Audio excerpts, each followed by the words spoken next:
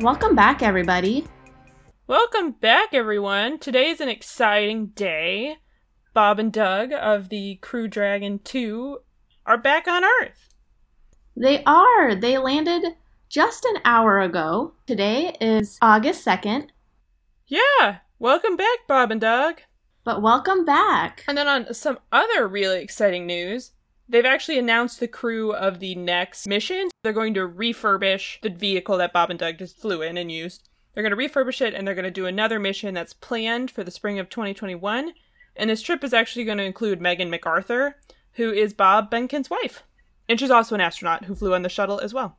And actually, both Doug and Bob are married to veteran astronauts. Yeah. So I thought that was really cool.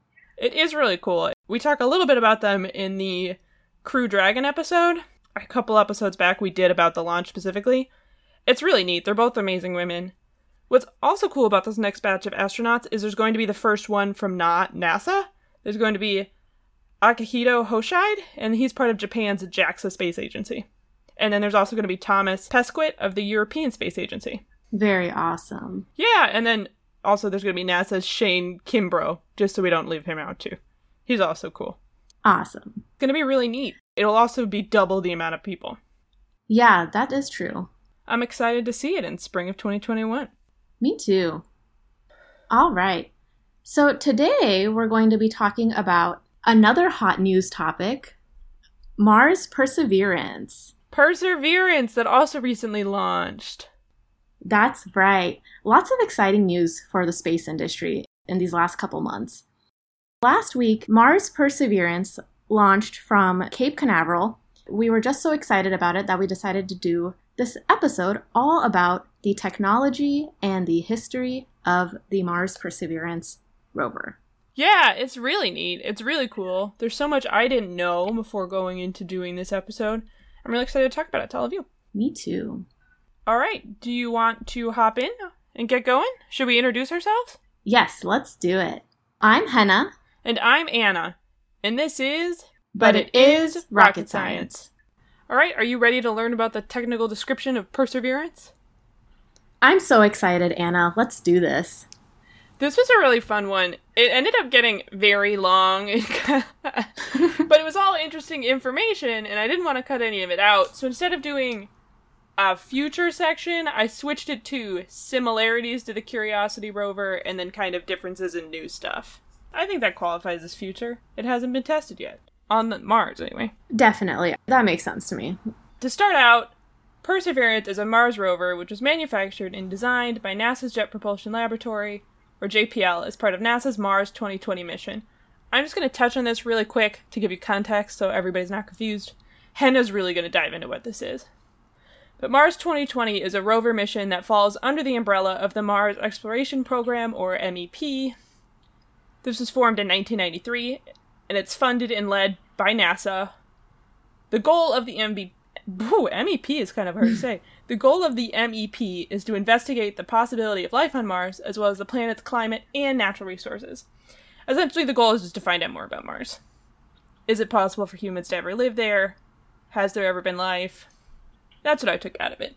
But Henna will explain more, I'm sure. Yes, I'll get into it more later. Alright, back to what's going on with Perseverance. I kind of mentioned this earlier, a couple seconds ago.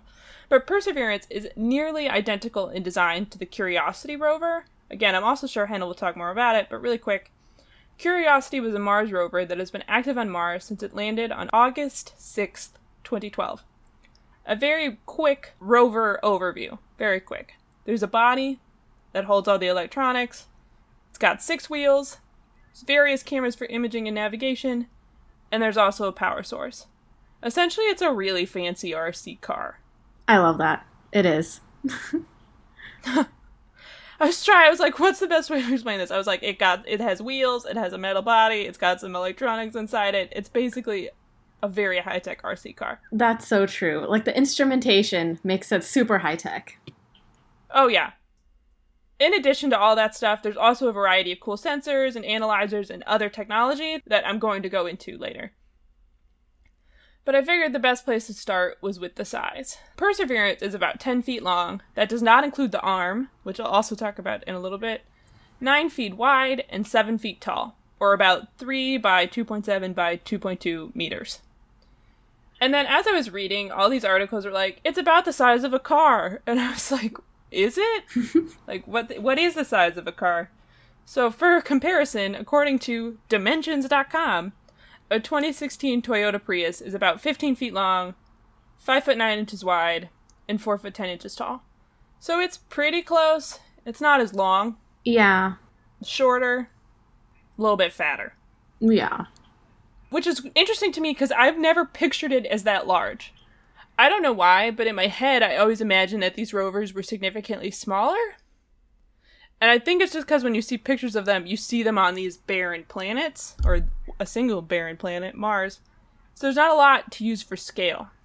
That's so true. And then you'll see the animations of them, and the animations just make them look cute and small. Yes. But when you actually watch the videos with people standing next to these rovers, you're like, oh my goodness, these are actually pretty big. They're like the size of an SUV. Exactly. It's fairly large. I wouldn't say an SUV.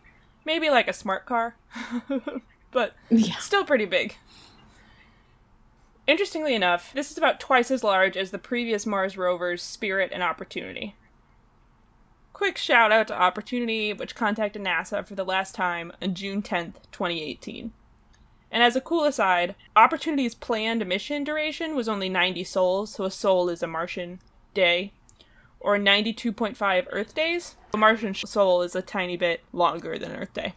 The mission ended up being 5,352 sols, or 5,498 Earth days, which is 15 Earth years, or 8 Martian years.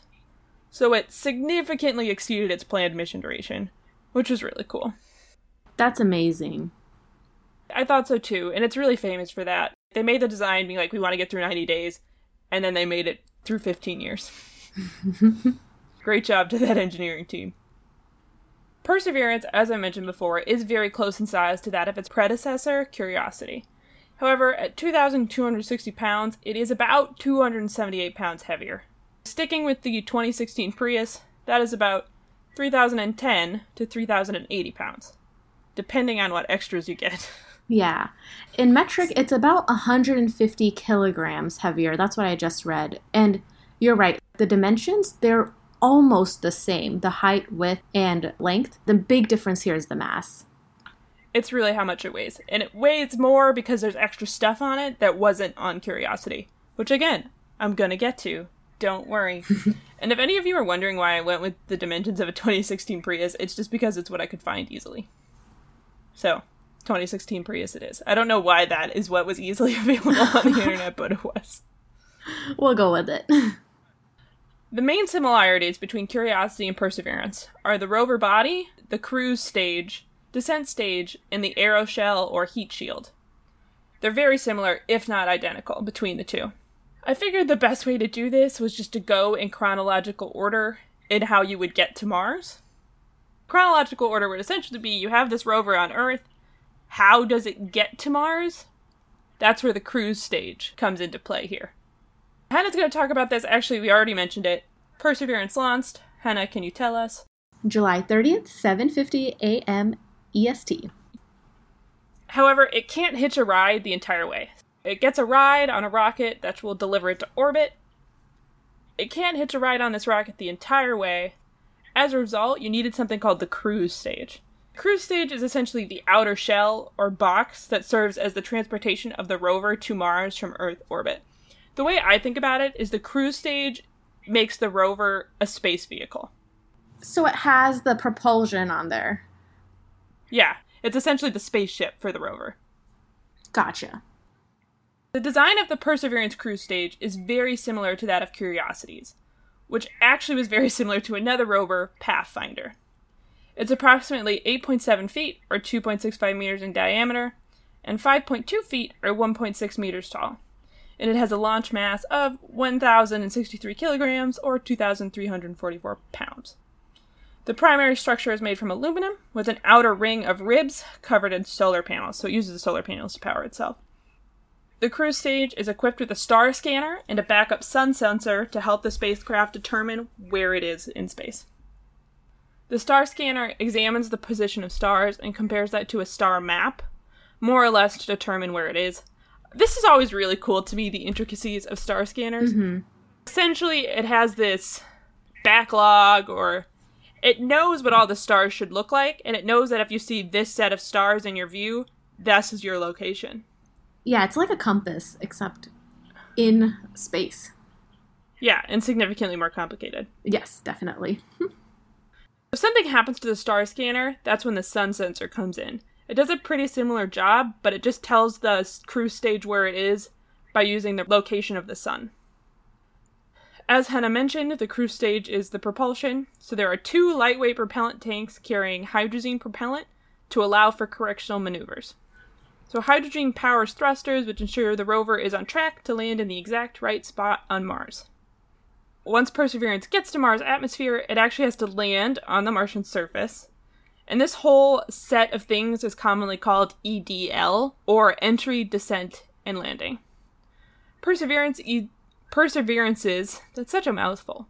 Perseverance's EDL will be very similar to that of Curiosity's. It's a really cool and complicated set of maneuvers, but I'm only going to summarize them here. If you're interested in it, I really highly recommend you dig into it a little bit more. And also go watch the Curiosity's 7 Minutes of Terror. That's what this whole process is referred to as. It's like the 7 Minutes of Terror, and there's some really cool animations of this whole EDL and how complicated it is. It's incredibly complicated. It's really neat, and the reason they call it the 7 Minutes of Terror is because this is when things can go really wrong. Mm-hmm. First off, the cruise stage delivers the rover to a specific spot right outside of the Martian atmosphere. This ends the cruise phase and begins something called the approach phase. Previous Mars rovers, such as Pathfinder or Opportunity, had a ballistic landing. Alright, I was trying to Google an exact definition of this, and I'm pretty sure it just means it falls or crash lands onto the surface. It's not controlled. They kind of just drop it into the atmosphere and hope everything goes well. Well, they have a parachute, but it's not controlled. So a ballistic landing is when, just like what Anna said, it's not controlled. It's all up to the Martian atmosphere, as opposed to something that's more guided. Yeah, exactly. Essentially, you point the heat shield down, and it just free falls down. And then the parachute deploys. But as we talked about all in our parachute episode, parachutes, there's almost no control. Essentially, it goes wherever Mars wants them to go. Yeah, that's right. However, Curiosity was the first rover that instead utilized a controlled descent. And to do this, this is actually really cool. Curiosity starts to despin, going from 2 revolutions per minute to a stop in a specific orientation. Then the spacecraft rotates such that the nose of the heat shield is facing in the direction of travel, and it just falls. And if it kept falling like that, that would be a ballistic landing. Right. But it doesn't. What they actually do is 5 minutes before entry into the atmosphere, I wrote, hold on to your pants, because this is really cool. I don't know why I felt like that was what needed to be said there. But the spacecraft jettisons, or essentially just lets go of, 2 165-pound or 75-kilogram tungsten balance masses off one side. That's just weights. Balance masses are just weights. But that's what NASA calls them. It drops 165 pounds off one side of it. And what this does is it causes the center of gravity to shift away from the center, and the whole thing actually tips. So instead of the nose facing straight down, it's now at a 20-degree tilt. That's really cool. Yeah, it was straight, perpendicular to the surface, and now it's at a tilt. It's like guiding it in a direction. Yeah, it just forces it to tilt. And what this tilt actually does is it prevents the spacecraft from just falling. It actually generates lift. Oh, very cool. Yes, and because of that, it's much more controlled than the ballistic entry. It uses an internal measurement unit, which contains gyroscopes to help determine its path through the atmosphere, and the spacecraft actually makes corrections as necessary to ensure it lands where it wants to. Well, the scientists want it to. It doesn't have feelings. That's true. With the ballistic descent, the area of coverage is so much larger than a guided descent. With a ballistic descent, the rover can land within a huge radius that's several times larger than a guided one. Yeah. But essentially, it tilts so it can generate lift, and in order to make it through the Martian atmosphere, a heat shield is required. The spacecraft actually ends up experiencing temperatures of up to 2100 degrees Celsius. Which is insane. The example in the article I was reading It used the fact that basalt lava melts at around 1100 degrees Celsius. That's crazy. 2100 degrees Celsius. That's almost double that basalt lava melting point. Yeah, it's basically double the temperature required to melt a rock. Like, that's insane. What is it? Water boils at 100 degrees Celsius, so it's more than 20 times that? Oh my gosh. Really insane. I can't even imagine that. It's really hot. My obvious question was, what material can even survive that? Both Curiosity and Perseverance heat shields were actually made out of something called phenolic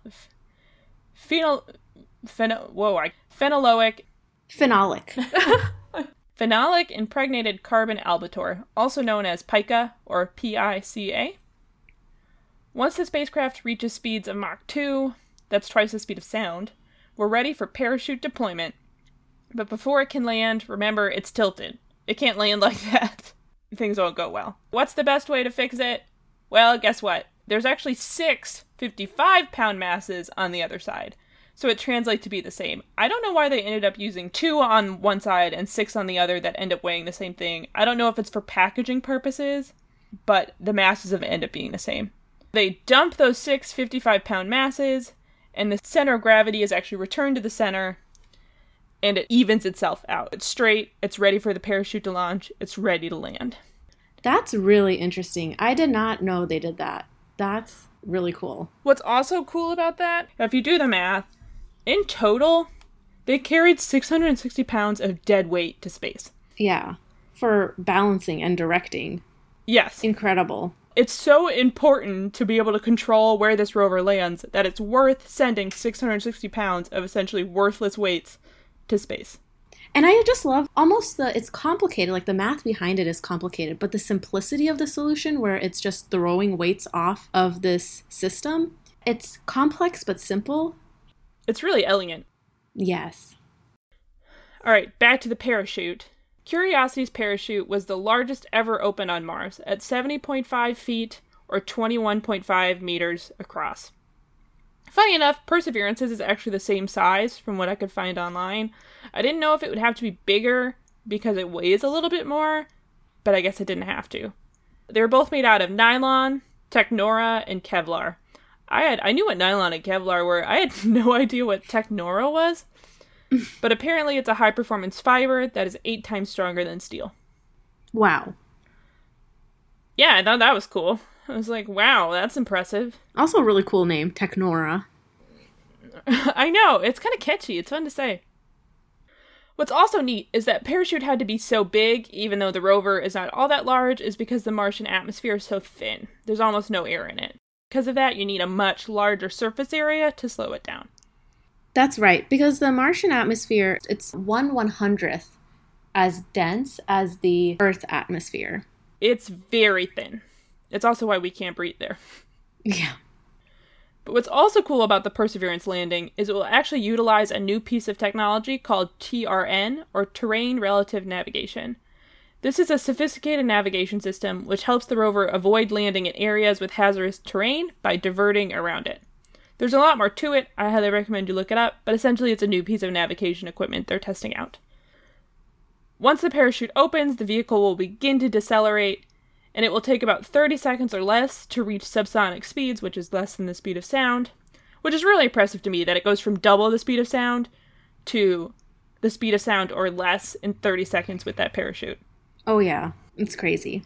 I thought so too. Once you get to subsonic speeds, the heat shield is dropped off because you don't need it anymore, but more importantly than that, it exposes the wheels so the rover can actually land. Woo! Woo! There's a lot of cool sensors and equipment used to land that I just don't have time to dig into, but if you're curious about it, go look it up. There's some really cool radar kind of stuff they use. That's right. We've made it to the surface. What actually is this rover you keep talking about?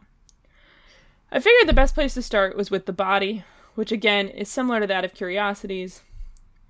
Perseverance's body, also called the Warm Electronics Box, or WEB, is a strong outer layer. I was desperately trying to find what material this is. I'm assuming it's a composite of some sort, but I couldn't find it anywhere. What I did find was that it's a strong outer layer which protects the computer and electronics. I also found a whole bunch of articles that were, like, definitely, I think, intended for children that have really cute analogies of the rover. You're like, this is the body, the camera's the eyes, like, the electronics are the brain. It was really cute. Cute. I enjoyed reading it. I think it's meant for children. But it's called the Warm Electronics Box since the electronics need to be temperature controlled.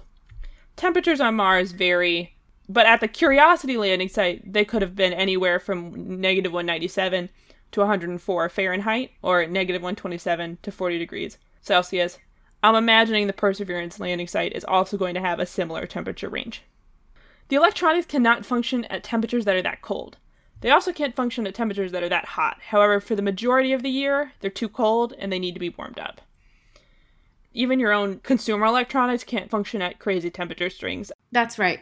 I think if you even, like, read on the box, if you have an alarm clock or something, I don't know why that's the first thing I think of, it'll say operating temperatures. Consumer electronics can't handle temperature swings. Even these electronics can't handle that kind of extreme temperatures. Exactly. The iPhone, when it's heated up too much when you leave it in your hot car, I've come back to my iPhone just shutting off, saying it overheated and it needs to just be in shutdown mode. Exactly. That's a way better analogy than an alarm clock. I have a physical alarm clock. Yeah, or your laptop heats up and just shuts off because your fan stopped working. Right. The Webb, like Anna said, it is a super critical system of the rover. It includes like the heart and the brain, going back to those cute analogies, where it has the processing system, the rad-hard, radiation-hardened processing system, the memories to store all the data, the batteries, and like Anna said, like these electronics are super critical for the function of this rover, that it's so important to temperature control. Yep, exactly. So to do this, they use something called the heat rejection system. Contrary to the name, this is also used to heat components up. It makes it sound like it only cools them, but it also heats them up. And it does this by using electronic heaters that are used to dissipate heat to internal components. But there's, like we said earlier, there's almost no air on Mars. Because of that, there's no convection, there's only conduction. Convection is heat transfer you get through the air. If you put your hand over a hot stove burner, you can feel that heat because it's convecting from the burner through the air up to your hand. In Mars, it wouldn't work that way because there's no air. You would only be able to feel that heat if you actually touched the burner. That's conduction. That's surface to surface. Because of that, you can't just heat up the area around the electronics and expect the electronics to heat up. You actually have to utilize a system of surface-to-surface contact.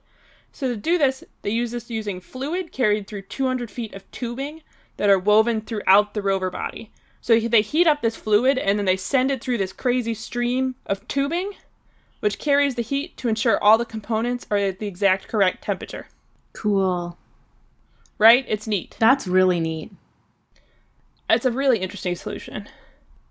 The system can also do the reverse and get rid of excess heat, as the name implied. It does this by dumping waste heat by pumping fluid through two heat exchangers mounted alongside of something called the RTG.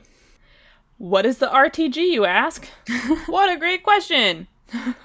That's the rover's power source. It was also used by Curiosity. I'm not going to go into this here, but RTG stands for Radioisotope Thermoelectric Generator. Radioisotope power systems, or RPSs, are generators that produce electricity from the decay of radioactive isotopes. In this case, it's plutonium-238, which is a non-fissile isotope of plutonium. I think that just means it can't be used for nuclear purposes. RTGs are really cool.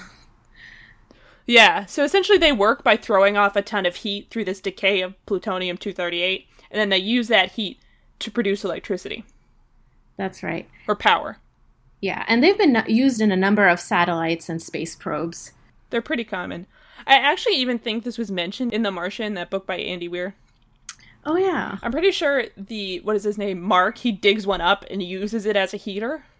I don't remember that detail, but I wouldn't be surprised. Like, it sounds like a very Martian type of detail to have. So, I don't know. Fun connection to the real world. Alright, moving on to the mast cam. This is essentially the rover's eyes. It's the little part that, like, sticks up when you look at it. If you look at the rover, it's what looks like a face, or eyes. Or a head. Heck yeah. For Perseverance, it's called Mast Cam Z. And I just took a direct quote of what it is from the NASA website. And it's an advanced camera system with panoramic and stereoscopic imaging capability with the ability to zoom. It's a very fancy camera that can zoom. Curiosity actually used something similar. What's really neat about this is it's placed at the same level as human eyes. And that's so that the images can easily be scaled. So the idea is the camera is placed at the same height as like the average human's eyes would be, so that when you look at the images, it's easy to figure out how big or small the things in the pictures are. Cool. That's really neat. Yeah, because you're looking at it at the same height at which you would be. Super awesome. Yes, I thought so too. Because if you're looking at something from way down low, it'll look huge, even if it's not. It was just like a minute detail that never even occurred to me, but it's actually really important. Yeah, it never occurred to me either, but it makes a lot of sense. Yeah, and it also, I think, is why it kind of looks like a head, because it's at the same height as a human.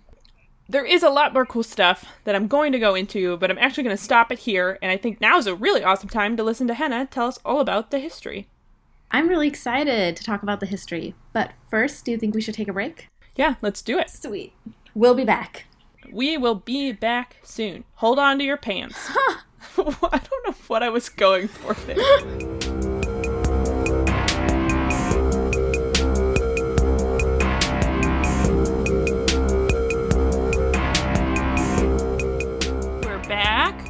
We're back.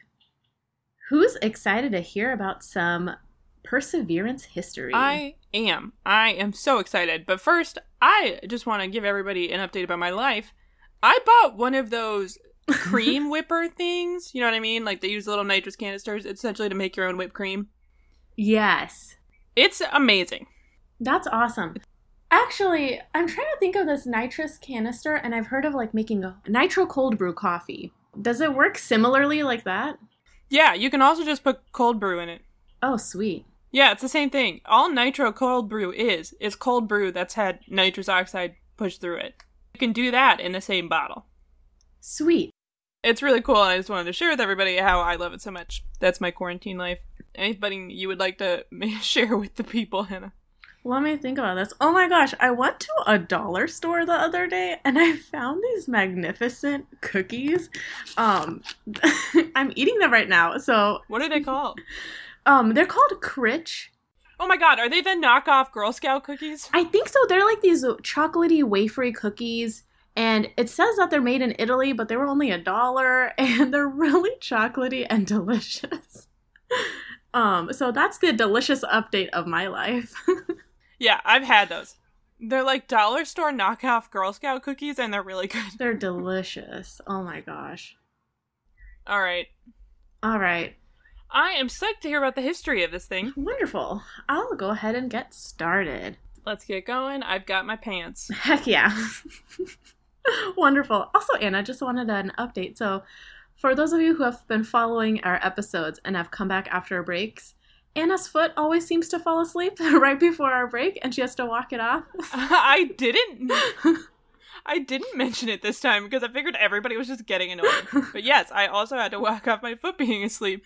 It's back. I've probably got another 30 minutes before I gotta walk around again. All right, let's get this history section in before that happens again. Let's go. But yes, I'm sure everybody needed to know that. Thank you, Henna. No problem. All right. I found a beautiful trove of literature on the mars.nasa.gov website. I would highly recommend checking out the NASA website if you want any more details than what we cover in this episode. Yeah, they've got some really awesome stuff. Yes, exactly. Specifically on this website, there's a lengthy paper by JPL's Science Definition Team. SDT stands for Science Definition Team. No way! Sometimes I feel like when I rush through an acronym, I just want to repeat it because I personally forget acronyms all the time. I do it too. I'm just making fun of you. But now you guys all know what SDT stands for. There's a paper titled Report of the Mars 2020, and I read that one to really dive into the background of figuring out this rover's plans.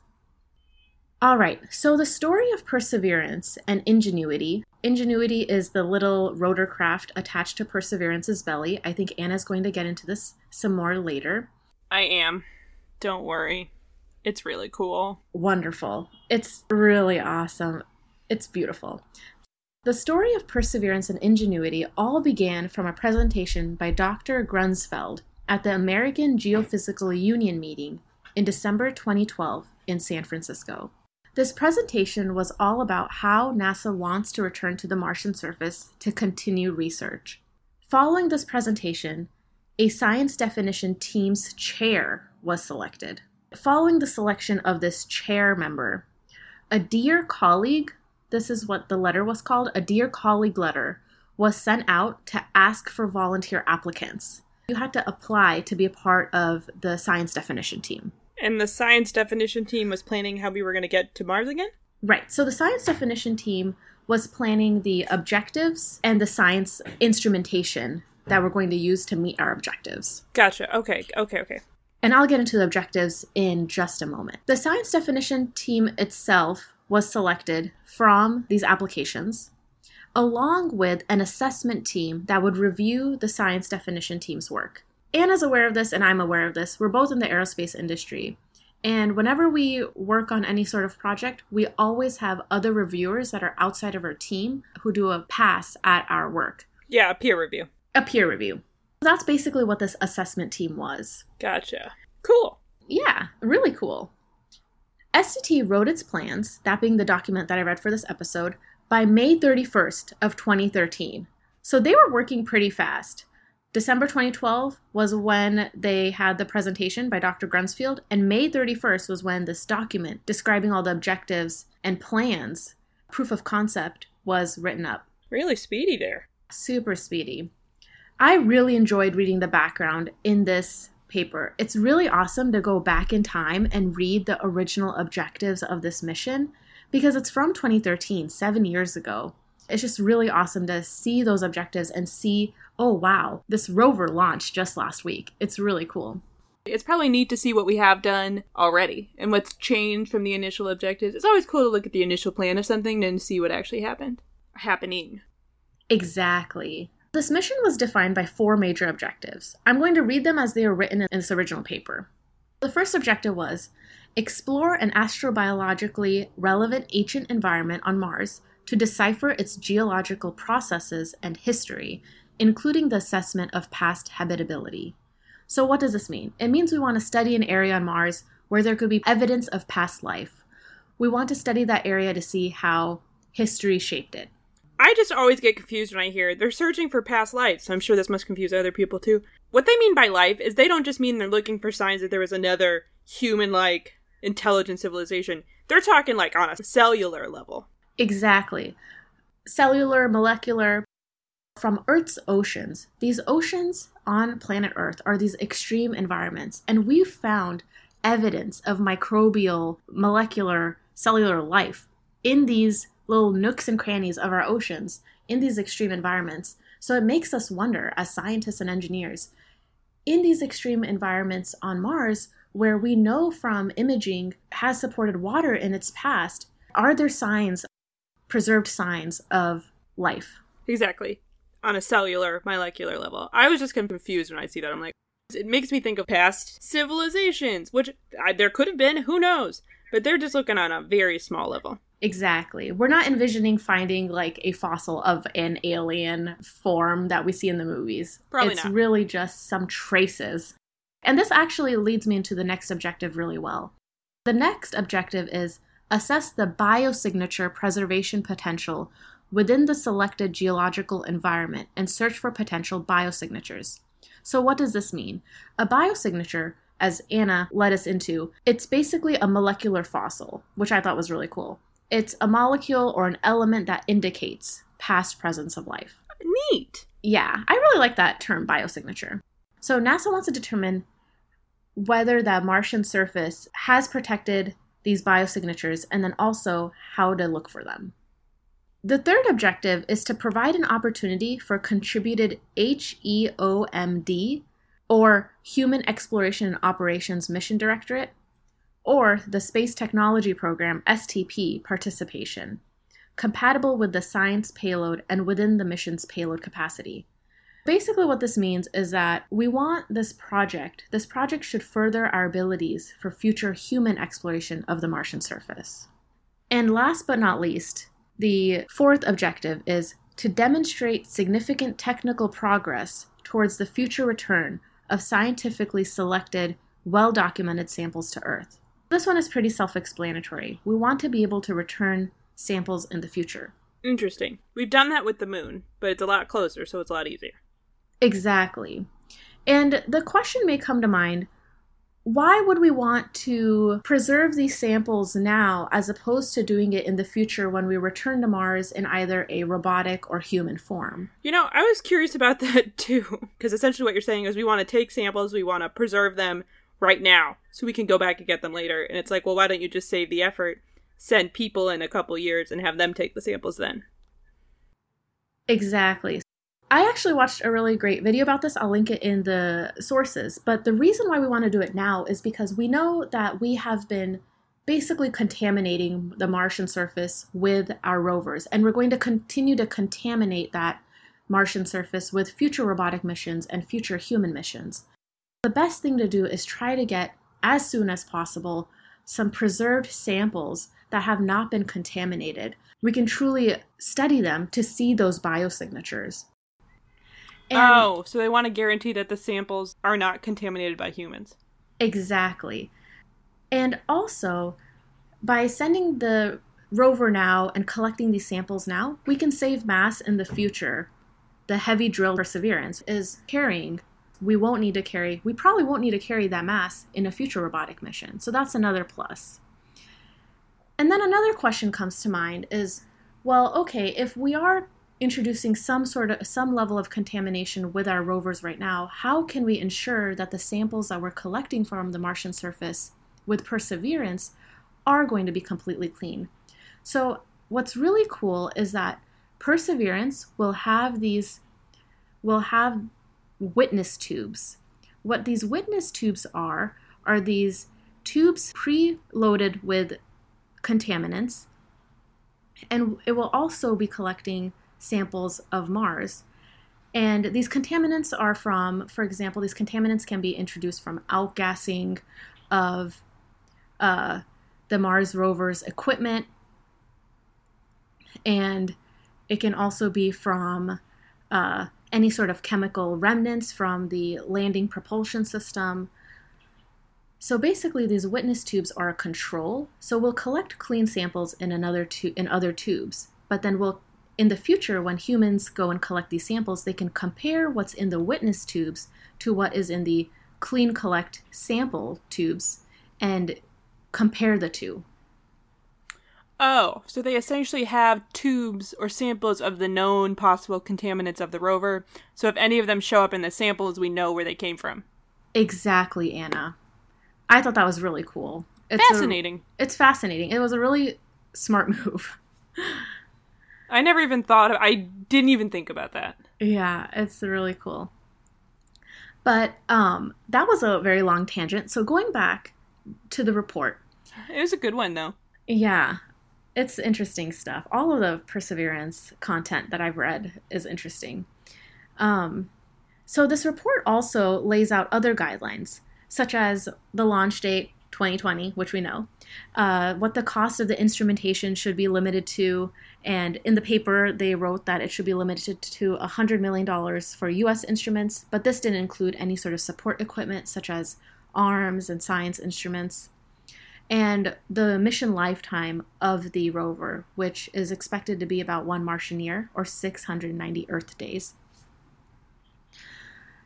In this plan, the science definition team also dove into plans for the instrument suite on board the rover, and NASA announced the instruments in July 2014.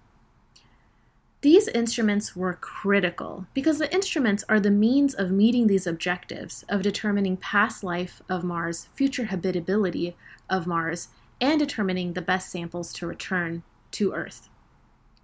And Anna's going to get into more detail about these instruments, like she already has, but they're super cool. There's a lot more cool stuff, though. Yeah, Definitely. there's some really cool stuff. So following the definition and planning phase, building the rover started. And in parallel, so did the selection of the landing site. So I'm going to go ahead and get into this because I found this super interesting. To assess which landing site on Mars would be the best, the following objectives had been laid out. These objectives include the fact that at the site, can Mars 2020 accomplish all of the mission's scientific objectives that were laid out in the SDD report? Also, how difficult is the terrain for the rover to travel over? Anna's going to dive into the details about the rover wheels in a bit, so stay tuned. Oh, yeah. There have been some dramatic events with other rovers of them getting stuck. Oh, yeah, definitely. Also, another question that came up when choosing the landing site, does this site have rocks and soils that are capable of preserving these biosignatures that we've been talking about? And also, is there enough variety in the geology of the site? Also, if the samples are one day returned to Earth from the site, is there enough confidence that the scientists can benefit from studying them? And then, does the landing site have ice and water resources that can benefit humans if we travel there in the future? So in 2015, at a landing site workshop, scientists filtered down the list from 30 to 8 potential landing sites. Wait, so that's a whole lot of stuff. In summary, they're like, it needs to be easy for the rover to travel on, it has to have stuff that we want to study, and it needs to possibly have water. Yes. And it needs to have samples that if they come back to Earth, they're useful. Exactly. That's a lot of stuff. There's a lot. Yeah, it's a lot of stuff. And a lot of time was spent, a lot of workshops occurred. There were a lot of workshops during this time where a lot of effort was being put into choosing the right landing site, because you're putting so much money into this, so much money and time and resources into this rover. It's like you want to pick the best possible landing site, and you want to be able to meet all of the objectives. Mm-hmm. Also, the concept of going to a landing site workshop just sounded super cool to me. It sounds neat. It sounds like a lot of fun. I don't know. It just sounds like a blast, just like studying all the different features. It sounds cool. Yeah, definitely. So in 2015, at a landing site workshop, the scientists filtered down that list from 30 to 8 potential landing sites. And then in 2017, at another landing site workshop, the list of potential candidates was brought down to 3 landing sites. And I'm going to go into these 3 now. So the first possible one was Columbia Hills in Gusev Crater. Columbia Hills holds a special place in Mars exploration history because it was where the Mars Spirit rover discovered mineral hot springs. And what this means is basically it discovered remnants of these hot springs. The Martian surface right now isn't bubbling with a hot spring. Interesting. Okay, that makes sense. When you say hot spring, I immediately imagine like pools with mud baths and stuff like that. That would be amazing. And this but that's not what it is. Yeah, exactly. Thanks for pointing that out, Anna. So this was a really big deal because nowhere else in the 100-mile radius of Gusev Crater had Spirit come across this kind of information. So it was a really big deal for scientists when Spirit had found these remnants. Post-processing of Spirit's data after it stopped operating in 2010 also showed that Gusev Crater could have supported a lake. Because of these points, Columbia Hills seemed like a very attractive candidate to explore. Because of like the fact that it could have supported a lake and it could have supported these hot springs of water, there's a higher confidence in it having these biosignatures of past life. Interesting. Mm-hmm. So the next potential candidate for a landing site is called Northeast Syrtis. I'm pretty sure that's what any Syrtis means. I'm assuming it's just Northeast Syrtis. So Northeast Syrtis is a layered terrain. It was formed by volcanic activity, which also indicated past hot springs, and also indicates that the heat sources present there could have caused surface ice to melt millions and billions of years ago. So it's also an excellent option to explore signs of past life. And then the last candidate for exploration, which is the winner, is Jezero Crater. So Jezero Crater is a dried up lake similar in size to Lake Tahoe. Jezero Crater was formed billions of years ago when a large object collided with Mars, and it was filled with water, and then eventually it dried up.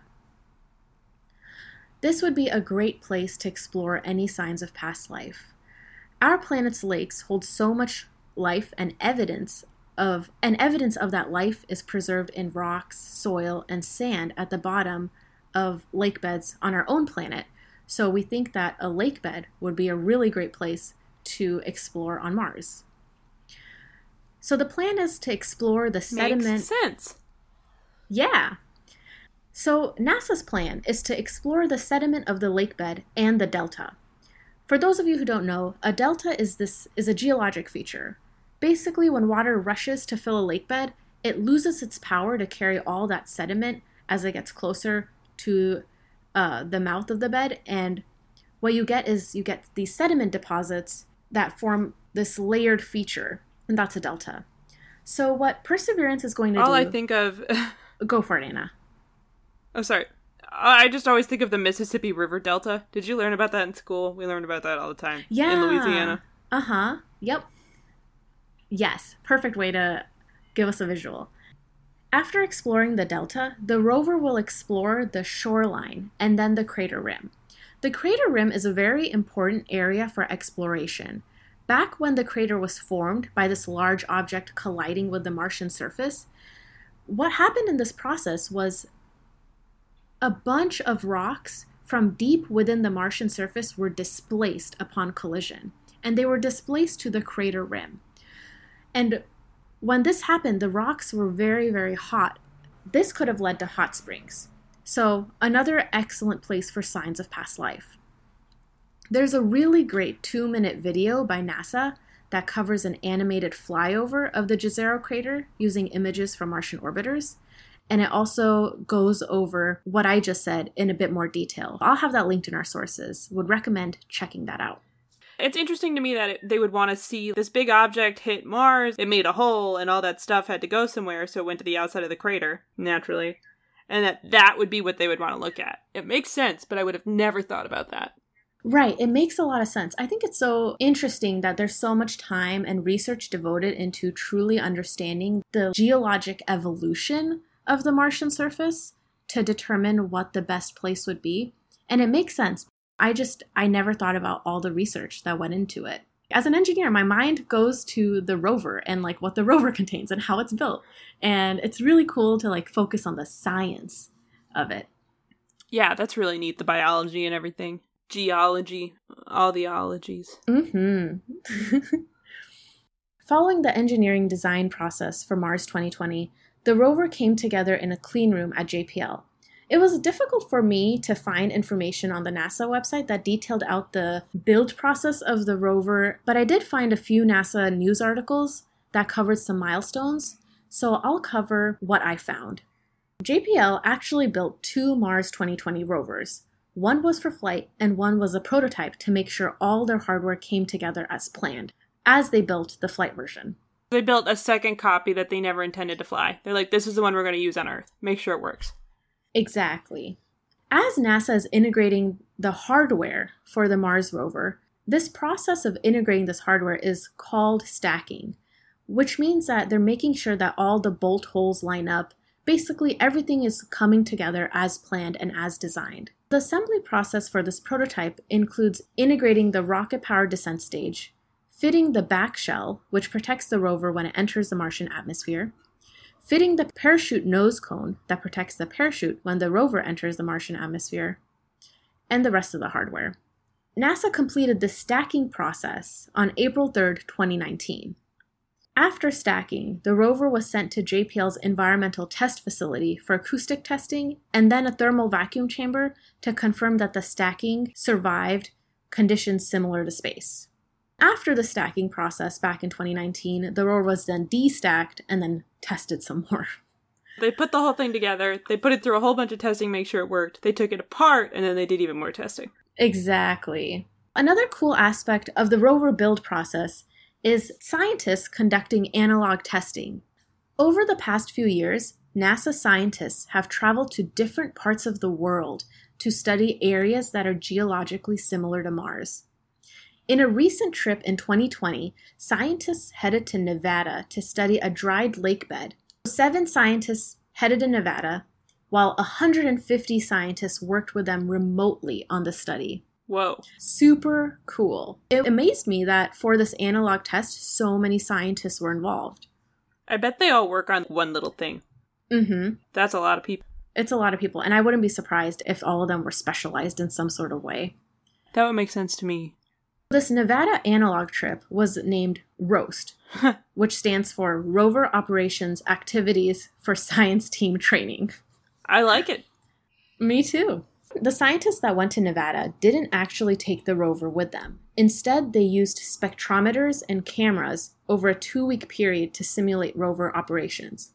This trip helped scientists learn what to look for with Perseverance and then also helped them improve how to communicate with the rover and with each other to determine where the rover should go and what samples the rover should collect. Oh! Yeah. That's so interesting. I'm guessing they were like, these features of riverbeds tend to have the most mineral deposits, so they're going to look for similar looking features in the Mars riverbed. Exactly. But the human part of this that gets interesting is that there's so many scientists that are also invested in what we're researching. These exercises are also really good in getting this whole team of 150 remote scientists and the 7 scientists there that are acting like the wheels and eyes of the rover to collaborate. So it really simulates, the home team on Earth telling the rover where to go and what images to capture and what samples to capture. I also imagine getting 157 people to communicate and work together flawlessly has to be tricky. That's a lot of people to work together. It's very impressive. It's really cool. The instruments that this team had included instruments that mimicked what is on Perseverance. So this included the SuperCam, which is this rock analyzing laser imaging instrument, Pixel, an X-ray imager, and RIMFAX, a radar imager to image deep within the surface. And this was actually affixed on a stroller. Ha! It's like these scientists pushing the stroller around, acting like this is the Martian rover. That's so funny. And capturing images with the expensive instrumentation. That's fantastic. Yeah, I love that. Oh, I'm sure it's a real legit baby stroller. Some of those are very well made and are very structurally sound, but I'm picturing a plastic floral baby stroller. Yeah, I can see that image coming to mind, but you are right. It's more of a sturdier, very standard stroller, and you can see the image on the NASA website, and I'll have that linked in our sources. It's fun to see. That's amazing. Those were some of my history highlights, the objectives, the selection of the landing site, the analog trips by the scientists to practice getting ready for the actual Perseverance trip. And there's just so much more detail that I could go into, but I chose some of the highlights that I found really interesting. In our sources, we'll have resources linked that you can dive deep yourselves. Oh yeah. Don't worry. The information's out there. Definitely. Let's fast forward in this history that I just covered. Let's fast forward to after building, test, assembly, to our launch date. Perseverance launched July 30th at 7:50 a.m. Eastern on an Atlas V541 rocket from Launch Complex 41 at Cape Canaveral, Florida. Woo! Woo is correct. And the expected landing is February 18th, 2021. So get hyped. That's pretty fast. Yeah, it is. I'm really excited. Yeah, I am too. That's a quick Mars trip. That's all I have. Anna, I'm super excited to hear about the future and also, like you mentioned, changes from Curiosity. I can't wait. I'm excited to get into it. There's some cool stuff happening. But before that, should we take a break? Let's do it.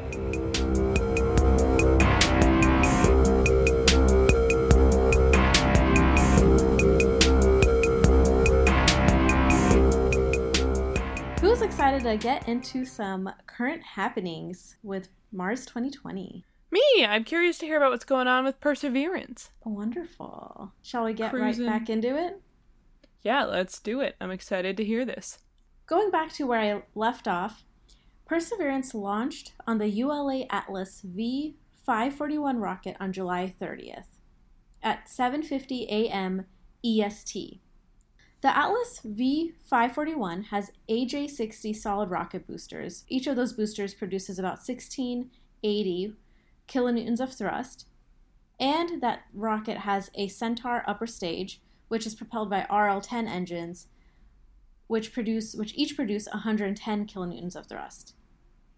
So the reason why I'm mentioning this is because actually this launch of Mars 2020 was the 502nd launch of the RL-10 engine. I just thought that was a really cool fact. That is really cool. Super awesome. Yeah, Rocketdyne also made the F1, which was used by the Saturn V. That's right. So they've really made a lot of cool engines. Yes, definitely. Going back to launch day, a few hours after the launch, about 2 hours after the launch, mission controllers were receiving communication from the spacecraft. They were getting this communication from the DSN, which is the Deep Space Network. It's this worldwide network of radio antenna, and it provides support for spacecraft. Anyways, they were receiving communications from the spacecraft that was carrying Mars 2020, but they were not getting telemetry data. No! Yeah, bummer.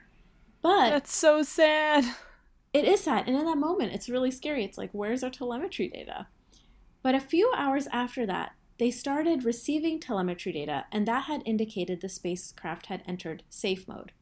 So there's two things. Yeah, it was good, but safe mode was concerning. Oh, never mind.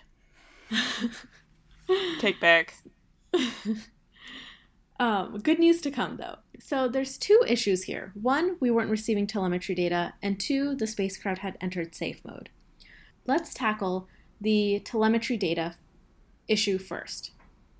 So the communication error was actually the result of the spacecraft sending data when it was still too close to Earth.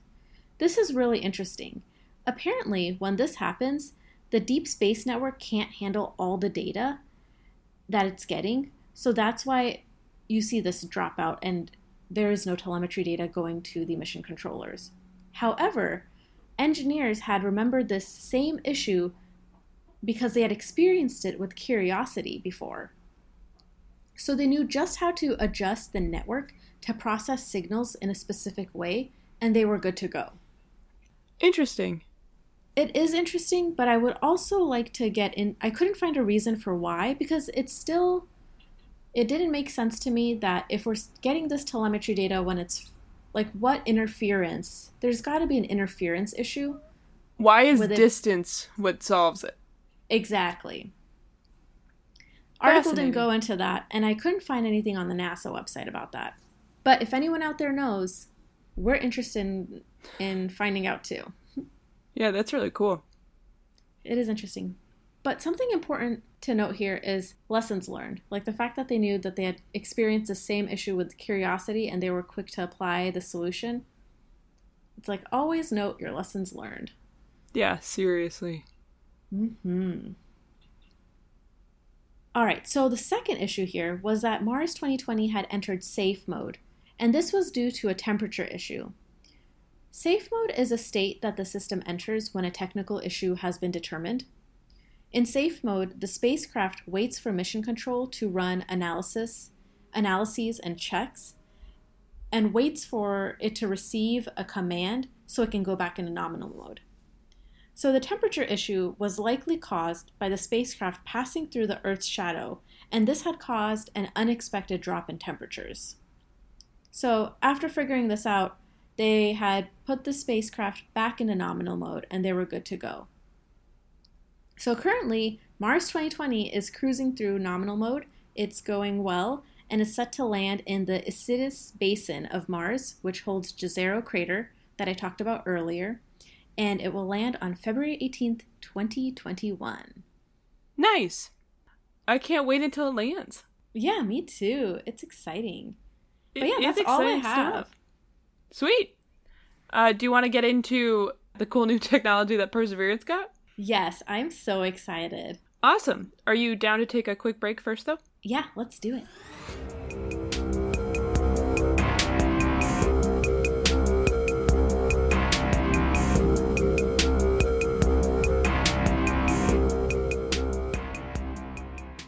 We are back from our break.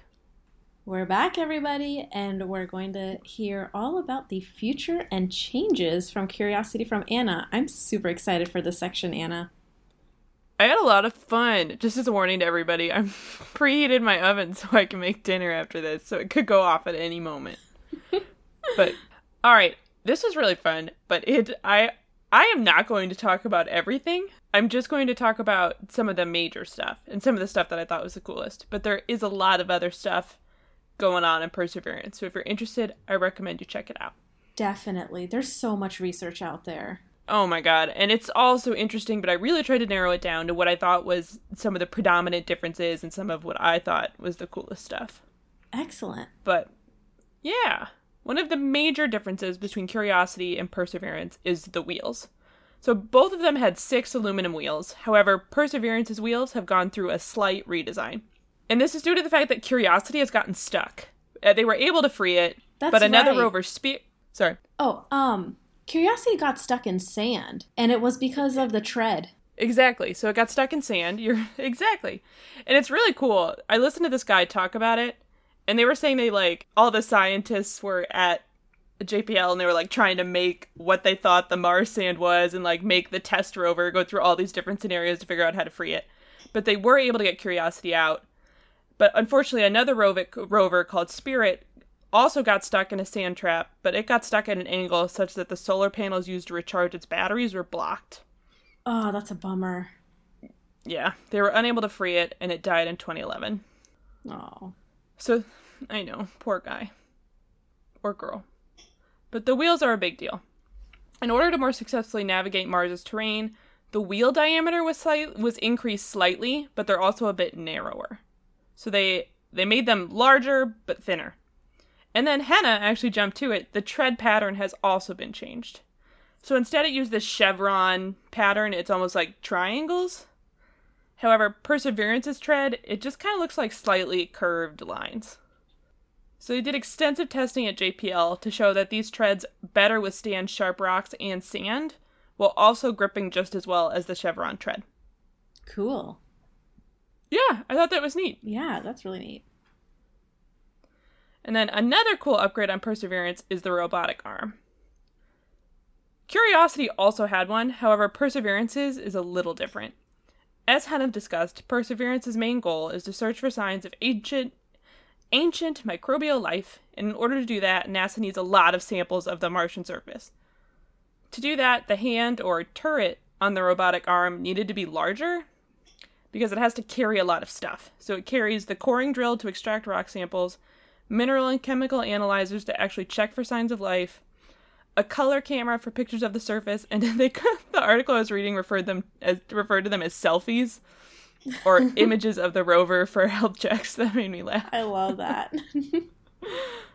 I like to picture some Mars scientists being like, it takes selfies. Oh my gosh, that's amazing. Right, so that made me laugh. So what sensors or analyzers is Perseverance actually using? That's a really good question. There's a couple, but my personal favorites are called Sherlock and Watson. Love it. So, I know, I love it too. Sherlock stands for Scanning Habitable Environments with Raman and Luminescence for Organics and Chemicals. That was a lot. Oh, or man. Sherlock. Oof. A quote from an article I was reading on the NASA website said, "It's a spectrometer. Oh my god! A spectrometer that will provide fine-scale imaging and uses an ultraviolet laser to map mineralogy and organic compounds." Cool. Cool stuff. Yeah, that's really cool. I know. cool. There's a lot going on there. But to break it down a little bit, this will be the first UV Raman spectrometer on the surface of Mars. I actually had no idea what Raman was. Yeah. I had to Google it. Raman spectroscopy is named after Indian physicist C.V. Raman. And in 1920, Raman discovered that if you shine a light beam on different surfaces, the wavelength of the scattered light will change depending on what that surface is made of. So essentially, you can create a library of known wavelength changes to try to determine materials, or essentially fingerprints. So if you have a library or an archive of all these different wavelength patterns that result from shining light on them, you can then use those with the wavelength patterns from an unknown material to try to back out what that unknown material is. Like fingerprints. Very cool. Like fingerprints, right? I know. And then included with Sherlock is Watson. They are a team. You can't have one without the other. And Watson is the wide-angle topographic sensor for operations and engineering. So it's the N, engineering, not the E. But I will forgive them because it works out pretty well. And it is that color camera I was talking about earlier that will allow scientists to see samples being scanned and also taking selfies. Seeing the samples is actually just as important as knowing what they're made out of. According to JPL scientist and the principal investigator of Sherlock, Luther Beagle, life is clumpy. If we saw organics clumping together on one part of a rock, it might be a sign that microbes thrived there in the past. They depend just as much on images of the samples as they do the actual spectroscopy data, or spectrometer data. That's so interesting. The fact that clumping together is a sign that microbes thrived in the past, I wouldn't have known. I wouldn't have known either. It makes me wonder almost if it's like because it was wet, so it stuck together, but I have no idea. Right. But in addition to Sherlock and Watson, the turret also has something called PIXL, or Planetary X-ray Litochemistry. Essentially, it X-rays the samples. That's right. So PIXL, they actually had a PIXL analog when the scientists went into Nevada, like I mentioned earlier, to do the analog test. So they took a PIXL analog to test how well they could analyze the samples. Yep. It's basically a very high-tech X-ray. Mm-hmm. And then there's also something called the GDRT, or Gaseous Dust Removal Tool.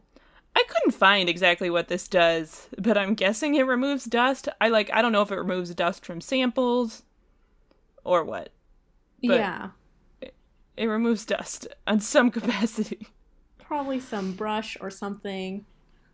Yeah, I couldn't find it. Yeah. But I don't know. I bet it's important. Mm-hmm. And then, along with the upgraded robotic arm, Perseverance will employ a depot caching system, which Hannah actually spoke about a little bit. So essentially, the samples will not only be taken and analyzed, they will also be stored and preserved. So Perseverance will carry them around until the team of scientists determines the best place to put them for possible later retrieval. Maybe even by a human. That's right. Then, as I mentioned earlier, some other cool new technology Perseverance has. I'm just going to touch on it. But it will test something called MOXIE, or Mars Oxygen In Situ Research In Situ? In situ. Mars... Thank you. There's so many of these. Mars Oxygen In Situ Resource Utilization Experiment. The Martian atmosphere is at 96% carbon dioxide, and it cannot support humans. However, MOXIE will actually test the ability to extract oxygen from the Martian atmosphere. This is really cool, and the fact that future astronauts wouldn't have to bring all their oxygen with them. Yes, it's super cool. And yeah. So the Mars atmosphere, like Anna said, is 96% carbon dioxide, and it's actually 0.17% oxygen. So that's nuts compared to the almost 20% oxygen that we have here on Earth. Yeah, it's a lot lower. And so they're trying to see if they can pull it out with these sensors, with this with MOXIE. Yep. And what's cool about that is that astronauts could actually possibly stay there for longer if they can get oxygen from Mars. That's right. They wouldn't have to carry all those heavy oxygen tanks with them. Exactly. And then I saved the best for last, Ingenuity. Woo! Hannah talked about this. But Ingenuity is a helicopter that is strapped to the underside of Perseverance and will be flight tested on Mars. It's pretty small. In total, it weighs just under 4 pounds. The rotor blades have a diameter of 3.9 feet, or 1.2 meters, and it stands 3.2 feet tall, or 80 centimeters. Ingenuity, it's separate from Perseverance. It's a semi-autonomous, essentially not all automated, experimental helicopter that will receive commands from Perseverance.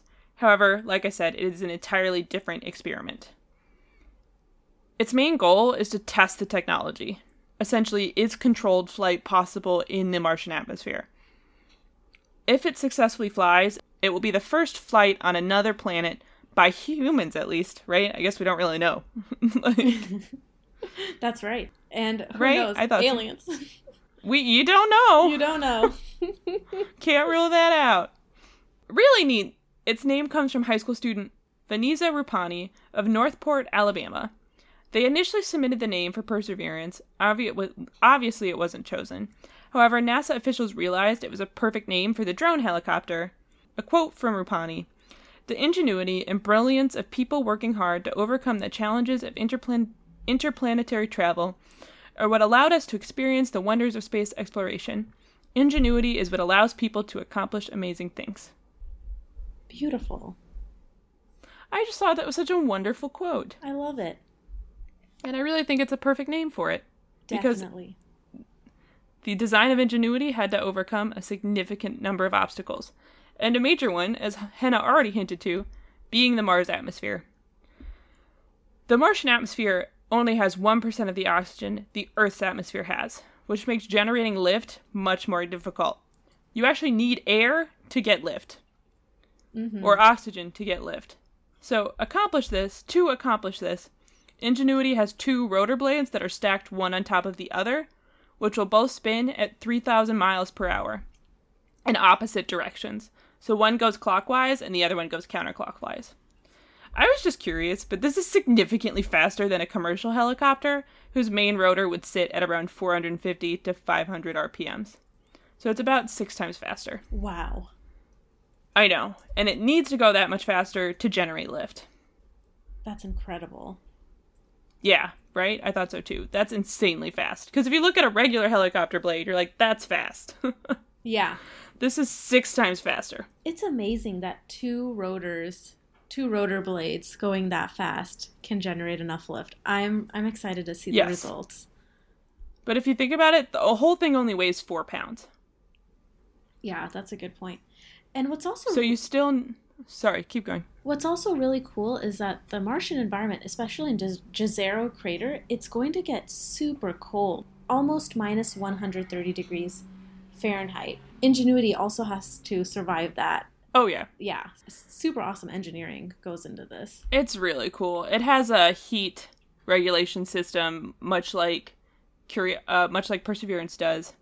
And then it also has a radio antenna, which allows it to communicate with Perseverance and Earth, as well as 2 cameras, one upward and one downward facing. So the downward camera is for navigation and surveying the terrain, and the upward camera is for taking upward images. They're thinking it might be able to catch things the rover may be unable to see. Oh, cool. Yeah, I thought so too. And then its power comes from 6 lithium-ion batteries that will be charged using a solar panel that is actually stacked above the rotors. So you have your 2 rotors, and then you have a little square solar panel. Rectangle solar panel. Oh. I know, it's cute. And then currently, 5 test flights are planned, the first of which should be taking place in 2021. Each flight will be fairly short. I got different information on this. Oh, there's my oven. I got different information on this from different sources, but I'm seeing 90 seconds up to 3 minutes. So fairly short. Oh, yeah, that's really short. Yeah, I think that's as long as the batteries can go. Okay. Mm-hmm. And they will be at altitudes ranging from 3 to 10 meters. It's basically a Mars RC helicopter. Yeah. And then to finish it up, I have this quote from Mimi Ong, Ingenuity's project manager at JPL. "The Ingenuity team has done everything to test the helicopter on Earth, and we are looking forward to flying our experiment in the real environment at Mars. We'll be learning all along the way, and it will be the ultimate reward for our team to be able to add another dimension to the way we explore other worlds in the future. I love that. I liked it too. I just liked the part, it didn't even occur to me, we were going to add another dimension to how we explore other worlds. Like, that's so cool. Yeah, so cool. I love that. And what a perfect quote to just finish up the section with. Yeah, I really liked it too. It just seemed to perfectly fit there. That was a cool one. That was a really cool episode. It was really awesome to research and learn so much of the innovation that went into Perseverance over Curiosity, because at first glance, I wouldn't have realized that, and it really took some digging into it to find out. Oh man, it's really amazing. Yeah, there's so many different sensors that I didn't even realize they had. Like, I don't think I would have even learned about Moxie or Sherlock or Watson if I hadn't been doing all this research. Oh, I was just saying I definitely wouldn't know the dimensions of a 2016 Prius. That's right. Really useful. Oh man. All right, you ready to do some sources? Yeah, let's get into it. Sweet. Do you want to go for it? Yeah, I'll go first. So right off the bat, the first paper that I used was that paper by the Science Definition team. I'll have that linked in the sources. You can find it on jpl.nasa.gov. Other sources that I used, space.com, they had a article titled Mars 2020 Rover Preparing for Launch. I used several articles from nasa.gov, and they were all about Mars 2020, the scientists traveling to Nevada for their analog research trips, the stacking process that I covered. I also have a YouTube video in here by Everyday Astronaut, really useful video, would recommend you checking it out. And then another article from Universe Today and also thespacereview.com. And then I resourced Wikipedia to find out information about Centaur and the AJ-60 engines. And those are my sources. Nice. Thank you. How about you, Anna? Sweet. Oh man. All right, I got a lot, but most of them are from NASA. So I used a Wikipedia just to get a little bit of background knowledge about Mars 2020 and the Mars Exploration Program. And then on the NASA website, it was cool. I actually found official fact sheets for both Mars 2020, so Perseverance and Ingenuity, and the Curiosity rover. And then I used a bunch of different NASA websites all about the different parts of the rover. I will link them all these mars.nasa.gov websites. They all talk about different parts of the rover. And then I found this really cool article on planetary.org. There's 2 parts, but it described the landing of Curiosity in really awesome detail. So if you were curious about that, I would highly recommend you read those articles. And then I used a couple more NASA websites to learn some more about the rover. I went to space.com to learn about the Mars when Spirit, what exactly happened to the Spirit rover. And then I used a website called Redback Aviation to learn about helicopter speeds. And then I got my 2016 Prius information from Dimensions.com and newcars.com. Love it. Fabulous. Right? Good stuff. Definitely an assortment. But yeah, that's all I got. Heck yeah. All right, so if you like this episode, or if you just want to give us some feedback, please go to www.butitisrocketscience.com. You can find us by our Twitter handle, butitisrs. You can also find us on Facebook at our But It Is Rocket Science Facebook page. You can find us on Instagram at But It Is Rocket Science. And check us out on Spotify, Apple Podcasts, Google Podcasts, Stitcher. Rate and leave us a review on Apple Podcasts. That would be so awesome. We'd really appreciate it. And yeah, we love hearing from you guys. We do. All right, are you ready to close it out? Let's do it. Until next time, Space Cadets, T-3, 2, 1, liftoff!